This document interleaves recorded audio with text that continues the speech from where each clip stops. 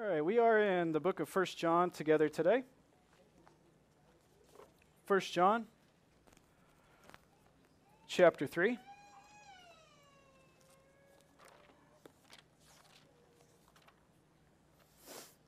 First John chapter 3, and we're beginning in verse 11.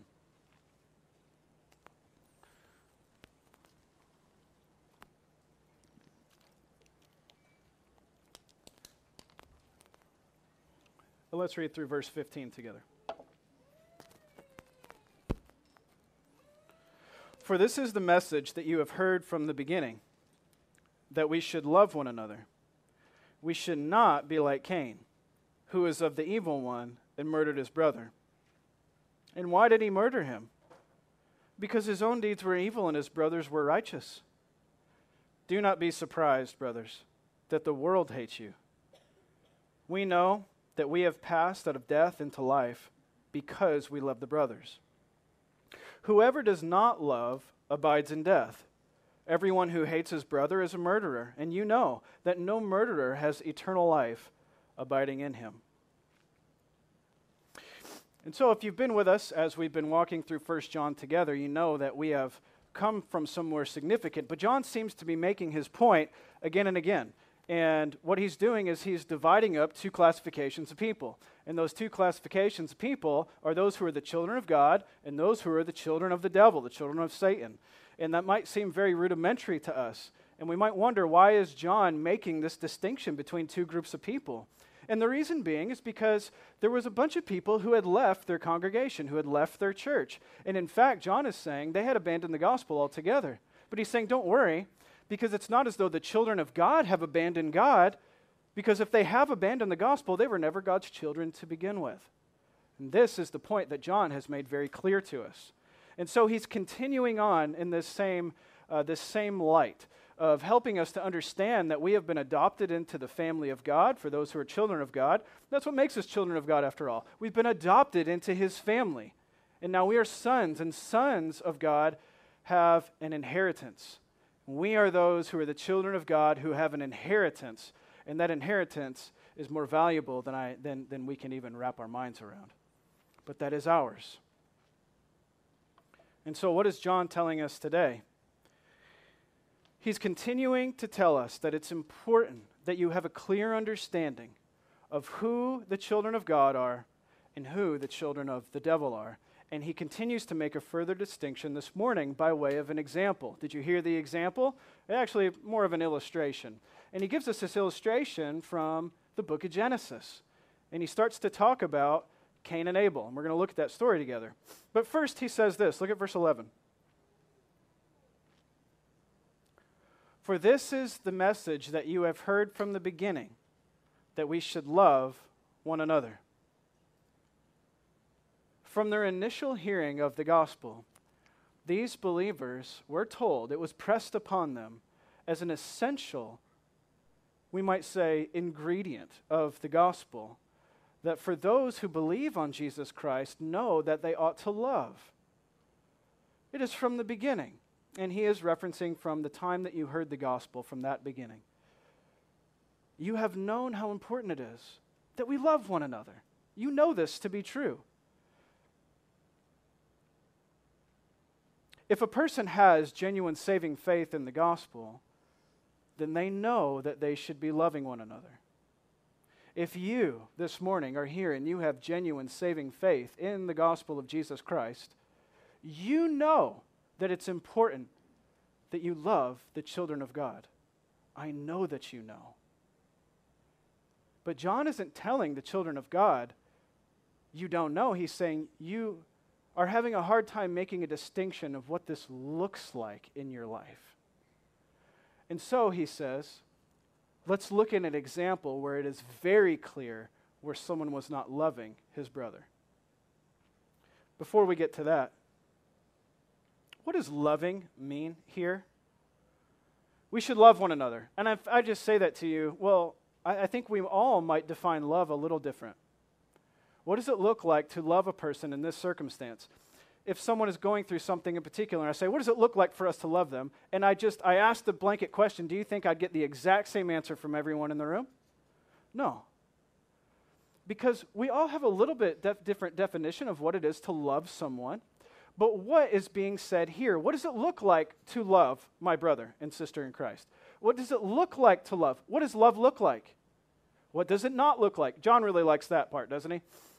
He likes to make a contrast for us. He says, here's what love looks like, but here's how we're going to understand it, by what it definitely doesn't look like. That's how John helps us, and he's going to. But as we're looking at that, I have just two passages I'm going to read for you. They're short, 2 verses each. And what they're going to tell us is that we should love one another with the measure of love with which God has loved us. That's what loving one another looks like. That I am to love you with that same measure of love that God has loved me. Do you love the person next to you with the same measure of love that your God has loved you? If you answer yes to that, I am fearful for you. Because you think that you've already arrived at the pinnacle, and yet you don't realize that, no, you're actually standing on the edge of a cliff. And with one change in the wind, it can blow you off and bring detriment both to you and the people around you, because you don't realize that you are this close to hating your brother. What does it look like to love, and what does it look like to hate? We should be warned because we want to make sure that we are loving to one another, right? And we want to make sure that we are loving one another how? In what way? In what manner? With the same measure of love that your God has loved you in Jesus Christ. And how is that? Just two passages that I think really help. Jesus says, back in John 13, 34 and 35, a new commandment I give to you, that you love one another. Just as I have loved you, you are to love one another. Do you hear it? How are we to love one another? The way that Jesus Christ himself has loved us. And by this, all people will know that you are my disciples if you have love for one another. Here is how the world and believers know that you are a disciple of Jesus Christ. How is it? The way that you love. So then, are you loving the way that your God loves you? Well, I don't know. How does God love me? Just one more before I clarify that. 1 John 4, 10 and 11. In this is love, not that we have loved God, but that he loved us. And he sent his Son to be the propitiation for our sins. So, beloved, if God so loved us, then we ought to also love one another. So do you see the reason for our love for one another? The reason for our love for one another is because of the measure of love that God has given us. What does that look like? In all the songs that we've been singing this morning, a singular truth has come through. And if you missed it, then you missed the words. The singular truth that came through in all the songs were this, that we were rebellious towards God, and yet he lavished his love on us anyway. We were running in disobedience to God, hating God, haters of God and one another. We were hating him, and yet he loved us anyway. So I wonder if we look at the way that we love, if we say, I only love those people that love me.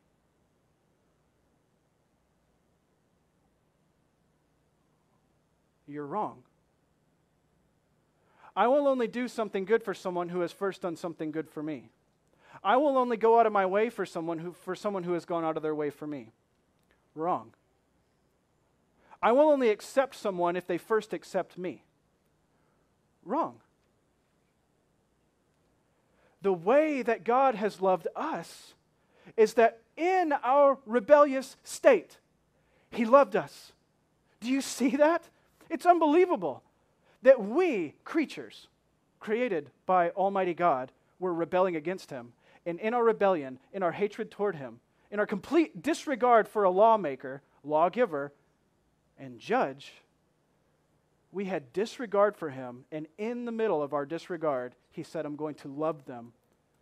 How? God loved us so much. He loved us in this way that he sent his one and only Son for us. Do you see how much God has loved you in your rebellion? So, when people are in their rebellion, in their sin, how are you loving that person? Do you see it? Do you see how we are on the edge of a cliff, and it is only that we're barely making it through? But it's only if you recognize the great danger that you're in, that you're going to be warned that I better not step off this way because that's hate. I better be careful to go this way because I'm going to be tempted to go this way. But here is only ruin and detriment and disobedience. I need to go this way. This way is the way God loved me. He gave of his very self for me in my rebellion. And so this ought to be the way that we are loving one another. Tell me, is this the way that you are loving one another? Or when there is that disobedient, sinful mindset, someone hurts you, you push them away. And you say, only when you have made up for what you have done, will I love you. Imagine if that is the way that your God loved you. But that is not the way that God loved us. He made a way. He sent his love. He gave forgiveness. He gave mercy. He gave grace. Is your love for one another marked by mercy, gentleness, grace, forgiveness? Because if it's not, then we are not loving one another as God has called us to love. And so he says, consider this. We should not be like Cain, who was of the evil one and murdered his brother. If you're leaving with something this morning, please leave with this. I will not be like Cain. But actually, it's very interesting because in your text, looking at verse 12, there is no imperative in the Greek. ESV renders it, do not be like. Actually, because there's no imperative, it says, unlike Cain, who was of the evil one. But the imperative is implied. There's a call on us implied here, right? Otherwise, why is he telling us the story?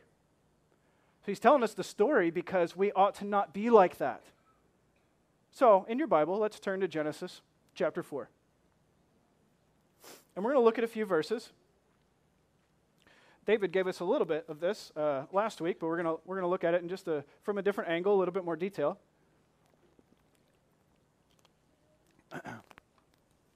Genesis 4, verses 1 through 16.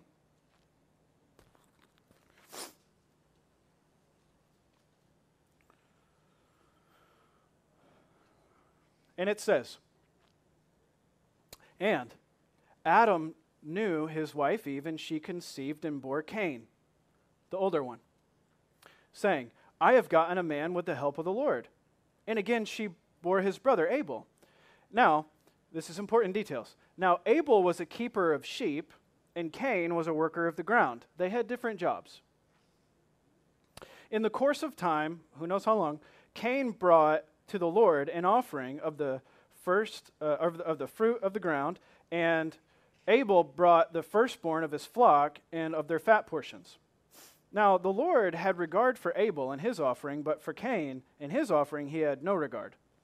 So Cain was very angry, and his face fell. You get that imagery, right? You ever been in a conversation you actually see someone's face turn angry? The Lord said to Cain, why are you angry? Why is your face fallen? If you do well, will you not be accepted? And if you do not do well, sin is crouching at the door. Its desire is contrary or for you, but you must rule over it.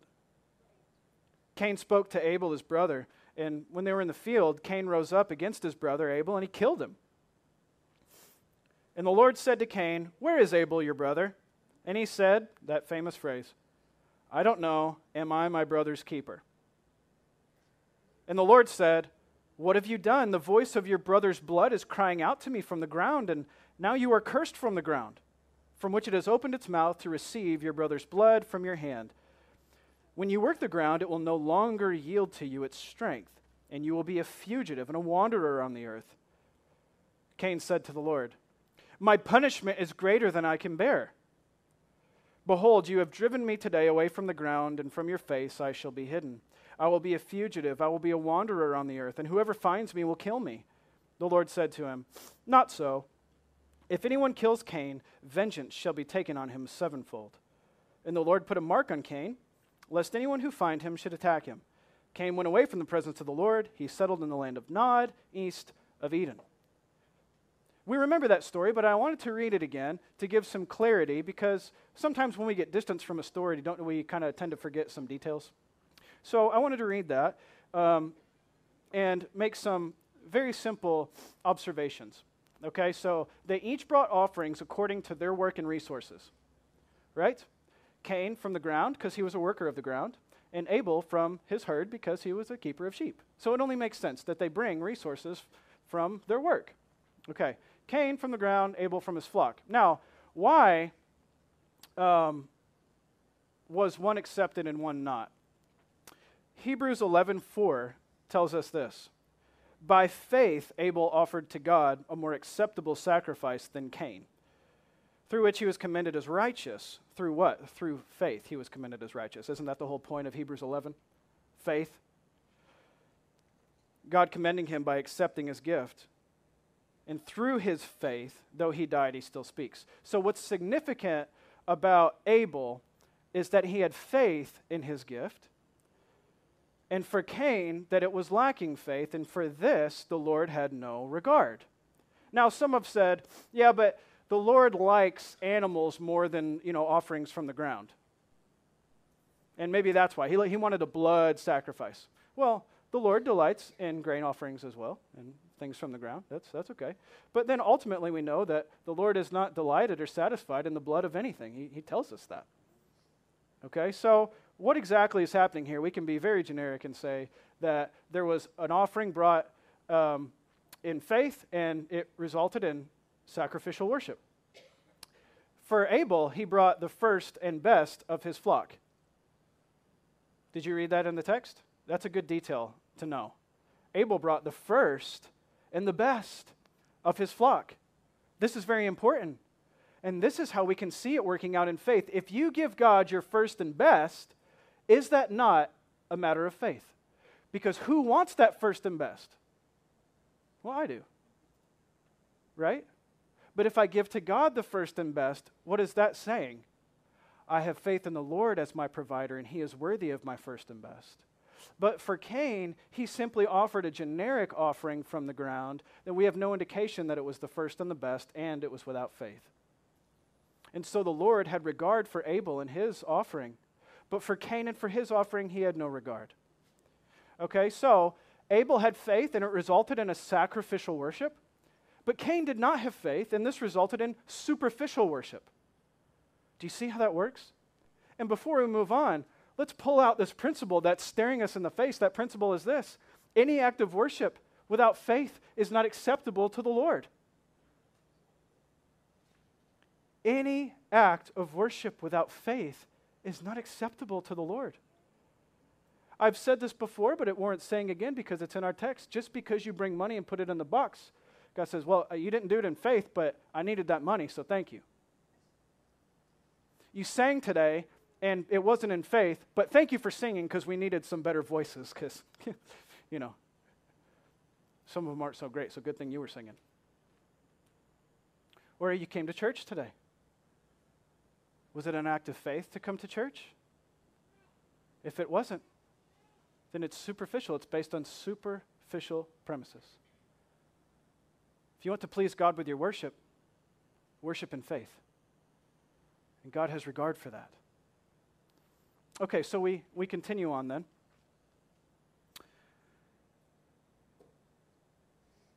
We should not be like Cain. The point that John is making is that Cain got very angry with Abel because the Lord had regard for his offering and not for his own. And it caused him to lash out and murder his brother. Why did he murder him? Good question. John asked the same question in the second half of verse 12. And why did he murder him? Here's the reason. Because his own deeds were evil and his brother's righteous. So make sure you're reading this properly. It's not saying the evil deed was murder. No. The evil deed came before the murder. The reason he murdered him is because he was already doing evil deeds. Do you see it? Why did he murder him? Because his own deeds were evil and his brother's righteous. And this caused internal conflict that he couldn't cope with. And so what he did in response was he hated his brother, he was angry at his brother, and it turned into murder. Killed him. Now I feel better. Or did he? I really doubt it.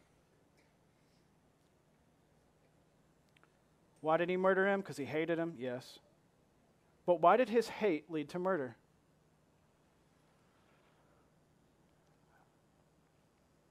What this did not do is cause him to fall on his face before the Lord and say, "Oh Lord, what is it in me that you have not found worthy?" Do you notice that that wasn't a response that Cain had? Just imagine two brothers standing here. One offers a gift to the Lord, and the Lord says that he's pleased with it, he accepts it. You offer a gift to the Lord, and the Lord says, I don't have any regard for this, and I'm not accepting that. You have some options in front of you. You're standing at the edge of a cliff, and what you want is to go this direction, but it's going to lead to ruin. But only if you recognize that you're standing there will you be warned against it and say, but I have to go this way. Sin is crouching at the door. Its desire is for you. But you must rule over it. Do you see that in this text that the desire for hatred of one another is crouching at the door at each one of us? Do you realize the danger is right there at the door? Or do you think it's so far away from you that you're not even careful about it? If you think it's so far away from you that you're not even concerned with hating in someone else, you're not going to put the effort in to try to love, are you? Because you think there's no danger. I'm a loving, gentle person. I don't even have to worry about that. But no, I'm telling you it's there.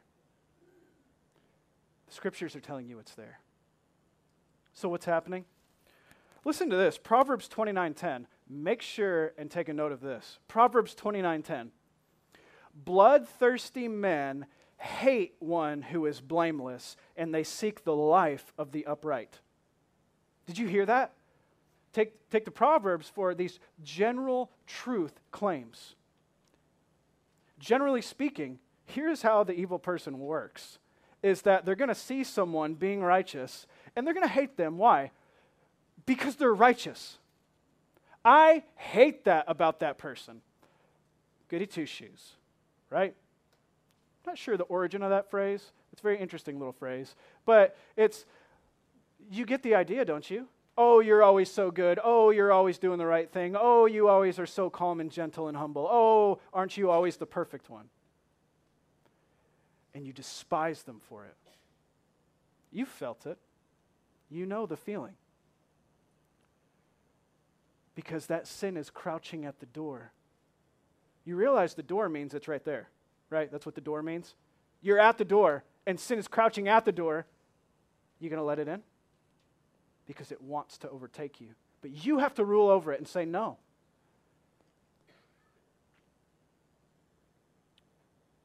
James 4:1-3.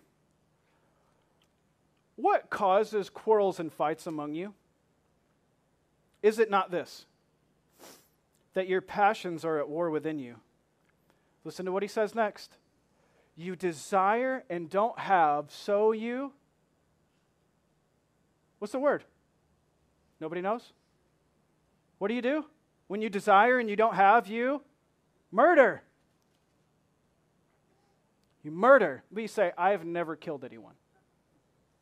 Never. No. That would never be me. I don't kill people. But what is John about to tell us? That if you have hatred in your heart, guess what you are? A murderer. This is what causes quarrels and fights among us. Who? Who's the us? The church, the children of God. This is the danger. Do we see it? Are we aware? Do you know that you are right this close to hating the people next to you? But you must love them. Love them the way that God has loved you. Love them in their imperfections. Hold them accountable to God's truth, but in that, do it with love. Do you love them? Love them in faith, because that's an act of worship to your God. But what is the core? What's the root? I would identify the root of this as selfish pride. The root of hatred is, indeed, selfish pride. What was the root of Cain's hatred to his brother? That his brother was better than him. And he hated that reality. He was the older brother. He was the one to be better than his young brother who knows nothing. I'm the good one. But then his younger brother, simply acting out of faith to the Lord, offers his best. And his brother looks at him and his face falls with anger and he hates him for it. And what does he do? Hey, brother, come help me work in the field today. And what does his brother do? He goes and he helps his brother in the field. And as they are there in the field, kills him. I think this is a message to us who are faithful and who are loving the brothers. Don't be surprised when you simply stick your neck out to help and yet you get attacked. Don't let that stop you from loving. Did it stop Abel from acting in faith and love? No. But sometimes it does stop us, doesn't it? You do something to help somebody, or you want to love them in a particular way, and you're met with something else that you don't like, that's harmful to you. And what does that make you do? I'm not doing that again. You have created distance between me and you because I don't want you hurting me again. Is that the way God loves you? Have you ever hurt the Lord in your disobedience to him? So he runs from you then? Aren't you thankful that God doesn't run from you? We have a good God. We have an extremely loving God who in your rebellion loves you. And I think that if we can just wrap our minds around the great love that God has for us, it's going to transform us. It's going to completely change us. I want to love like my God loves me. I want to love you the way I have been loved by God. And do you feel that working inside your heart? Or is there selfish pride working in your heart that's causing you to hate? Do you see the big difference? Why are you angry? Why is your face fallen? If you do well, won't you be accepted too? Doesn't matter to me anymore. Being accepted by God isn't what matters to me anymore. Taking revenge on my brother, that's what matters to me. Do you see how this selfish pride takes over? Has selfish pride ever taken over you and your heart and totally changed your intentions?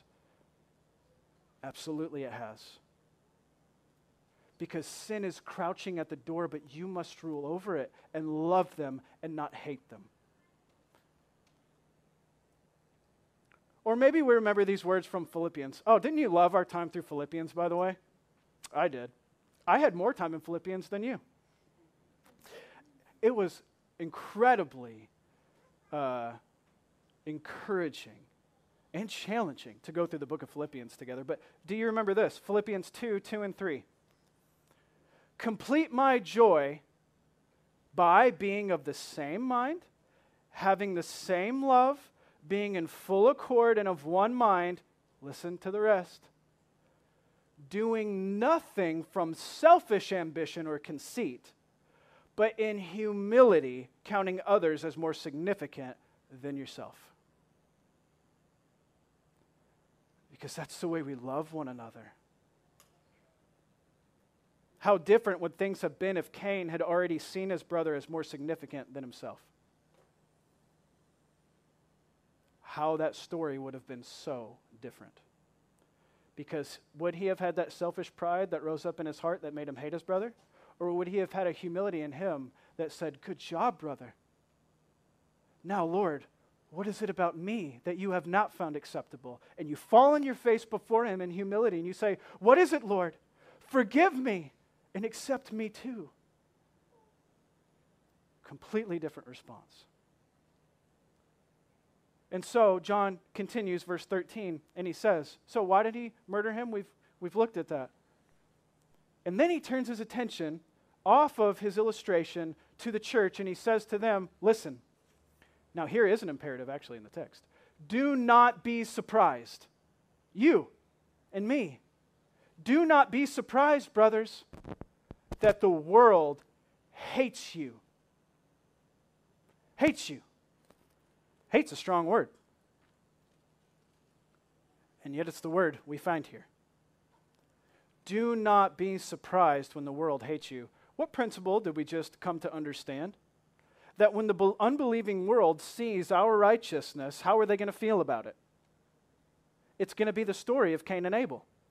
That we are the ones offering something acceptable to God, but here's the thing, what offering has made us acceptable to God?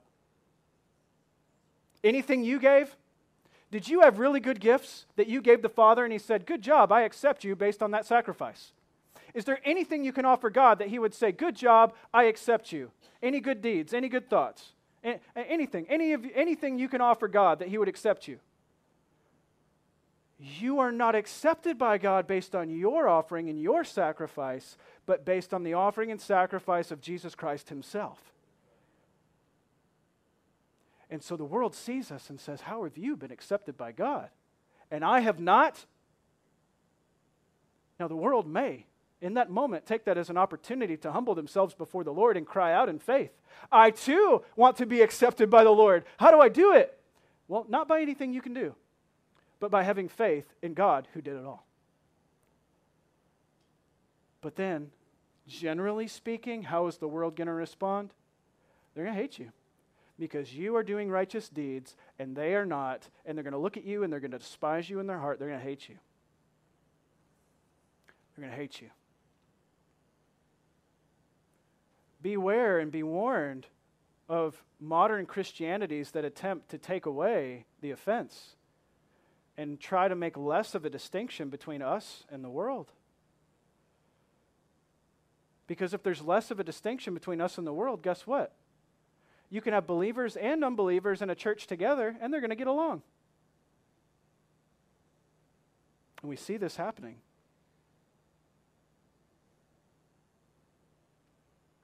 But when unbelievers are here, they're going to have one of two responses: love or hate. Love or hate. So when the unbelieving world sees our righteousness, they are definitely, this is the way they're going to see it, bitter jealousy, hatred toward us in their hearts. Do you remember Jesus said in John 7, Jesus said to them, my time has not yet come, but your time is always here. The world cannot hate you. Why is that? Because John, again, said in another letter, the world is going to hate us. But it hates me because I testify, why? That its works are evil. Then he says later in chapter 15, he clarifies, if the world does hate you, know this, it's not hating you because of you. No, the world actually likes that part of you. That old self, that sinful self, no, the world loves that, and they're going to say, good job for that. They like that part of you. They're going to try to draw that out of you, actually. But no, the world is going to hate you, and if it does, know that it has hated me before it hated you. If you were of the world would love you as its own. But because you are not of the world, but I chose you out of the world, therefore the world hates you. This is the world we live in. Our call here, don't be surprised. Are you surprised when we do something in faith honoring to the Lord and the world looks at us and condemns us for it, hates us for it? Stop being so surprised. That's how it's supposed to work. That's how it's going to be. The world is going to hate us because of what we do in faithfulness to our God. So don't try to take the edge off. Be faithful as the world hates you. By the way, the world hated Jesus. How did that end? In murder.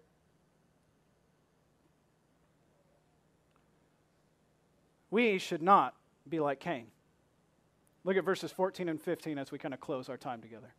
Verses 14 and 15.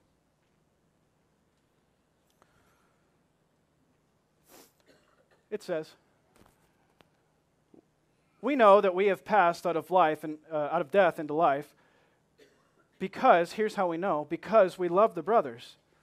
Whoever does not love abides in death. Everyone who hates his brother is a murderer. And you know that no murderer has eternal life abiding in him. You know that. You know this distinction already. But yet he's telling them anyway. We know this distinction already, but we need to be told again today. Here is the warning. So 2 points here, one from verse 14, one from 15. First thing, love for one another proves spiritual life. This is what John is telling us in verse 14. We, brothers and sisters in Christ, the children of God, have passed from death into life because we love the brothers. Well, which happened first? If you just start loving your brothers, that will make you pass from death to life? No. But because you have passed from death to life, this proves itself in your love for one another. Do you see it? So, our love for one another proves our spiritual life. And what is this called? In theological terms, this is called our regeneration. That you have been reborn. It proves spiritual life. Before you had spiritual life, what did you have? You had spiritual death. Into what condition were you born in this world? Spiritual death. What did you need? Spiritual life. This is Jesus' conversation with Nicodemus, right? What must I do? What's going on here? Who are you? You need to be born again. That's interesting. Should I climb back into my mother's womb, or how's that going to happen? But we understand that truth, don't we? The Spirit comes in us and makes us alive. And the proof of that life is what? Your love for one another. You see, someone who has not experienced regeneration life doesn't even know how to love because they themselves have not experienced the love of God. But when you are regenerated by God Himself, you know the love of God, and therefore the love of God, Scripture says, controls us. It takes over us. I just realized how much God loves me. And actually, every day that goes by, I realize how much more love God has for me. So it is continually changing the way I operate. I understand how God loves me more today than I did yesterday, so it changes my behavior. I need to start loving more like God loves. I didn't love enough yesterday. I need to love more today because I did realize how much God loves me. It transforms you. But for someone who has not been born again, they don't even get that idea because they've not experienced the love of God. It proves, on the other hand, spiritual death, and that's verse 15. Verse 15 says, everyone who hates his brother is a murderer. We talked about that idea. And you know that no murderer has eternal life abiding in him. If hate is what controls you rather than love, this proves that you are still in spiritual death and that you have not had a rebirth. You have not been regenerated by God's Spirit. Because if you had, hate would not be controlling you. What would? Love. Now, imperfectly so, right? We grow in it. But what is the overriding theme of your life? Love. Matthew 5, 21 and 22. You've heard that it was said of old, you shall not murder, and whoever murders will be liable to judgment. And so what did that lead to? People hating one another and wondering, how close can I get to murder without actually murdering him? Right? As long as I don't murder him, we're good. But then what is Jesus' response to that? Everyone who is angry with his brother is liable to judgment. And so Jesus equates anger in the heart towards a brother with murder itself, just as John did. The world will hate us, but we are to be loving to one another. In other words, we should not be like Cain. We're going to end our time together in Ephesians 4, so if you could, I just want to read a text here, maybe draw some concepts together as we're given some encouragement and practical application from Paul. Ephesians 4, beginning in verse 17. If you have a Bible, I want to encourage you to turn there with me because I want you to see it. I want to walk through it together with you. Ephesians 4, beginning in verse 17. If you don't know you're in danger of hating, you're going to be like Cain. If you realize you're in danger of hating, the call to you in faith is to love the way God loved. And don't let that sin rule over you, but to kick against it, and you can by the power of the Holy Spirit in you. Those who don't have the power of the Holy Spirit, listen, they've already fallen off the cliff. They're in spiritual death. And so they're going to do nothing but hate until God picks you up and brings you to spiritual life. Now we can love. Okay, so chapter 4, verse 17 of Ephesians. By the way, if you're a note taker, write down this reference.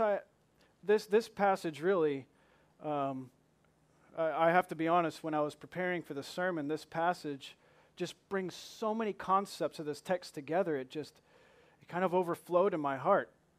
And just, this is what I want, not only for myself, but for us as a church. This is what I want for us. But if we don't recognize the great danger that we're in, this is not going to be us. If you thought it was going to rain today, you might prepare yourself by bringing an umbrella, right?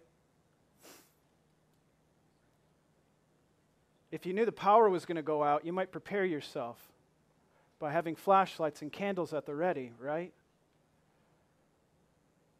If you knew you're going to be tempted to hate your brother today, you would be prepared, right? Ephesians 4:17. Now, this I say, and I testify in the Lord.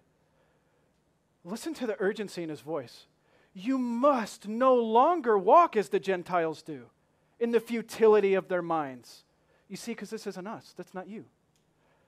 They are darkened in their understanding. They are alienated from the life of God because of the ignorance that is in them due to their hardness of heart. They have become callous. They've given themselves up to sensuality, to greedy to practice every kind of impurity. But that is not the way you learned Christ. Assuming that you have heard about him and that you were taught in him, as the truth is in Jesus, to put off your old self, which belongs to your former manner of life and is corrupt through, here's the key phrase, deceitful desires. When that desire, its desire is for you. When that desire creeps up in you to hate,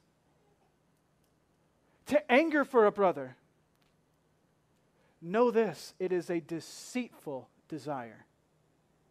You have been deceived. Do not be deceived. Do not love this way. This is not the way you have been loved by your God, so don't try to do that this way. Don't be angry. Don't hate. No, don't do that. That's deceitful. Be loving. Have forgiveness. Have grace. Have mercy. But they don't deserve it. Right. Exactly. Neither did you.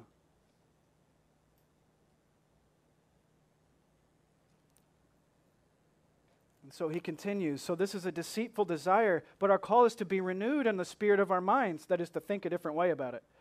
To put on the new self, created after the likeness of God in true righteousness and holiness. That's us. That's who we're supposed to be. So therefore, putting away all this falsehood, let each of you speak the truth with his neighbor, for we are members of one another. And listen to the next text. Be angry, but do not sin in your anger. Don't let the sun go down on your anger. Give no opportunity to the devil, because it wants to overtake you. He wants to devour you. But you are called to flee. Flee this anger and this hatred. Run away. Don't let it rule over you. It's deceitful. It's telling you to hate. Don't do it. That's the thing about deceptions, you know. They deceive. You think it sounds good. You think it's right, but it's not. It's a deception. It's not blatantly, glowing, this is bad, so do it anyway. No, it's clothed, it's cloaked in righteousness. And you have to perceive it. You have to see through that to see that it's a deception.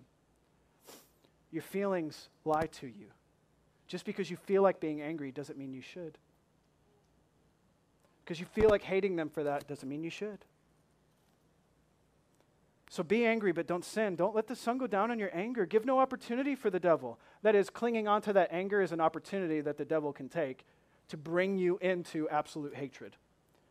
So let go of the anger. Let the thief no longer steal, rather let him labor, doing honest work with his own hands, that he might have something to share with someone in need. Let no corrupting talk come out of your mouth, but only as for good and upbuilding, as fits the occasion, that it may give grace to those who hear. Do not grieve the Holy Spirit, by whom you were sealed for the day of redemption. And this is the part that gripped me here at the end. Let all bitterness and wrath and anger and clamor, that word clamor means shouting, and slander, that is putting other people down, let all of that be put away from you, along with all malice, just all types of evil. And here it is. Here's what you should do. Be kind to one another, tender-hearted, forgiving one another. Why? It says right here, listen, as God in Christ forgave you. There it is. Do you see it? This is how we're to treat one another. Therefore, be imitators of God as beloved children. Walk in love. As Christ loved us, he gave himself up for us, a fragrant offering and sacrifice to God. There it is. Pulls it all together, doesn't it? Please, today, hear me. Don't be like Cain. Walk in love and faithfulness. Let's pray.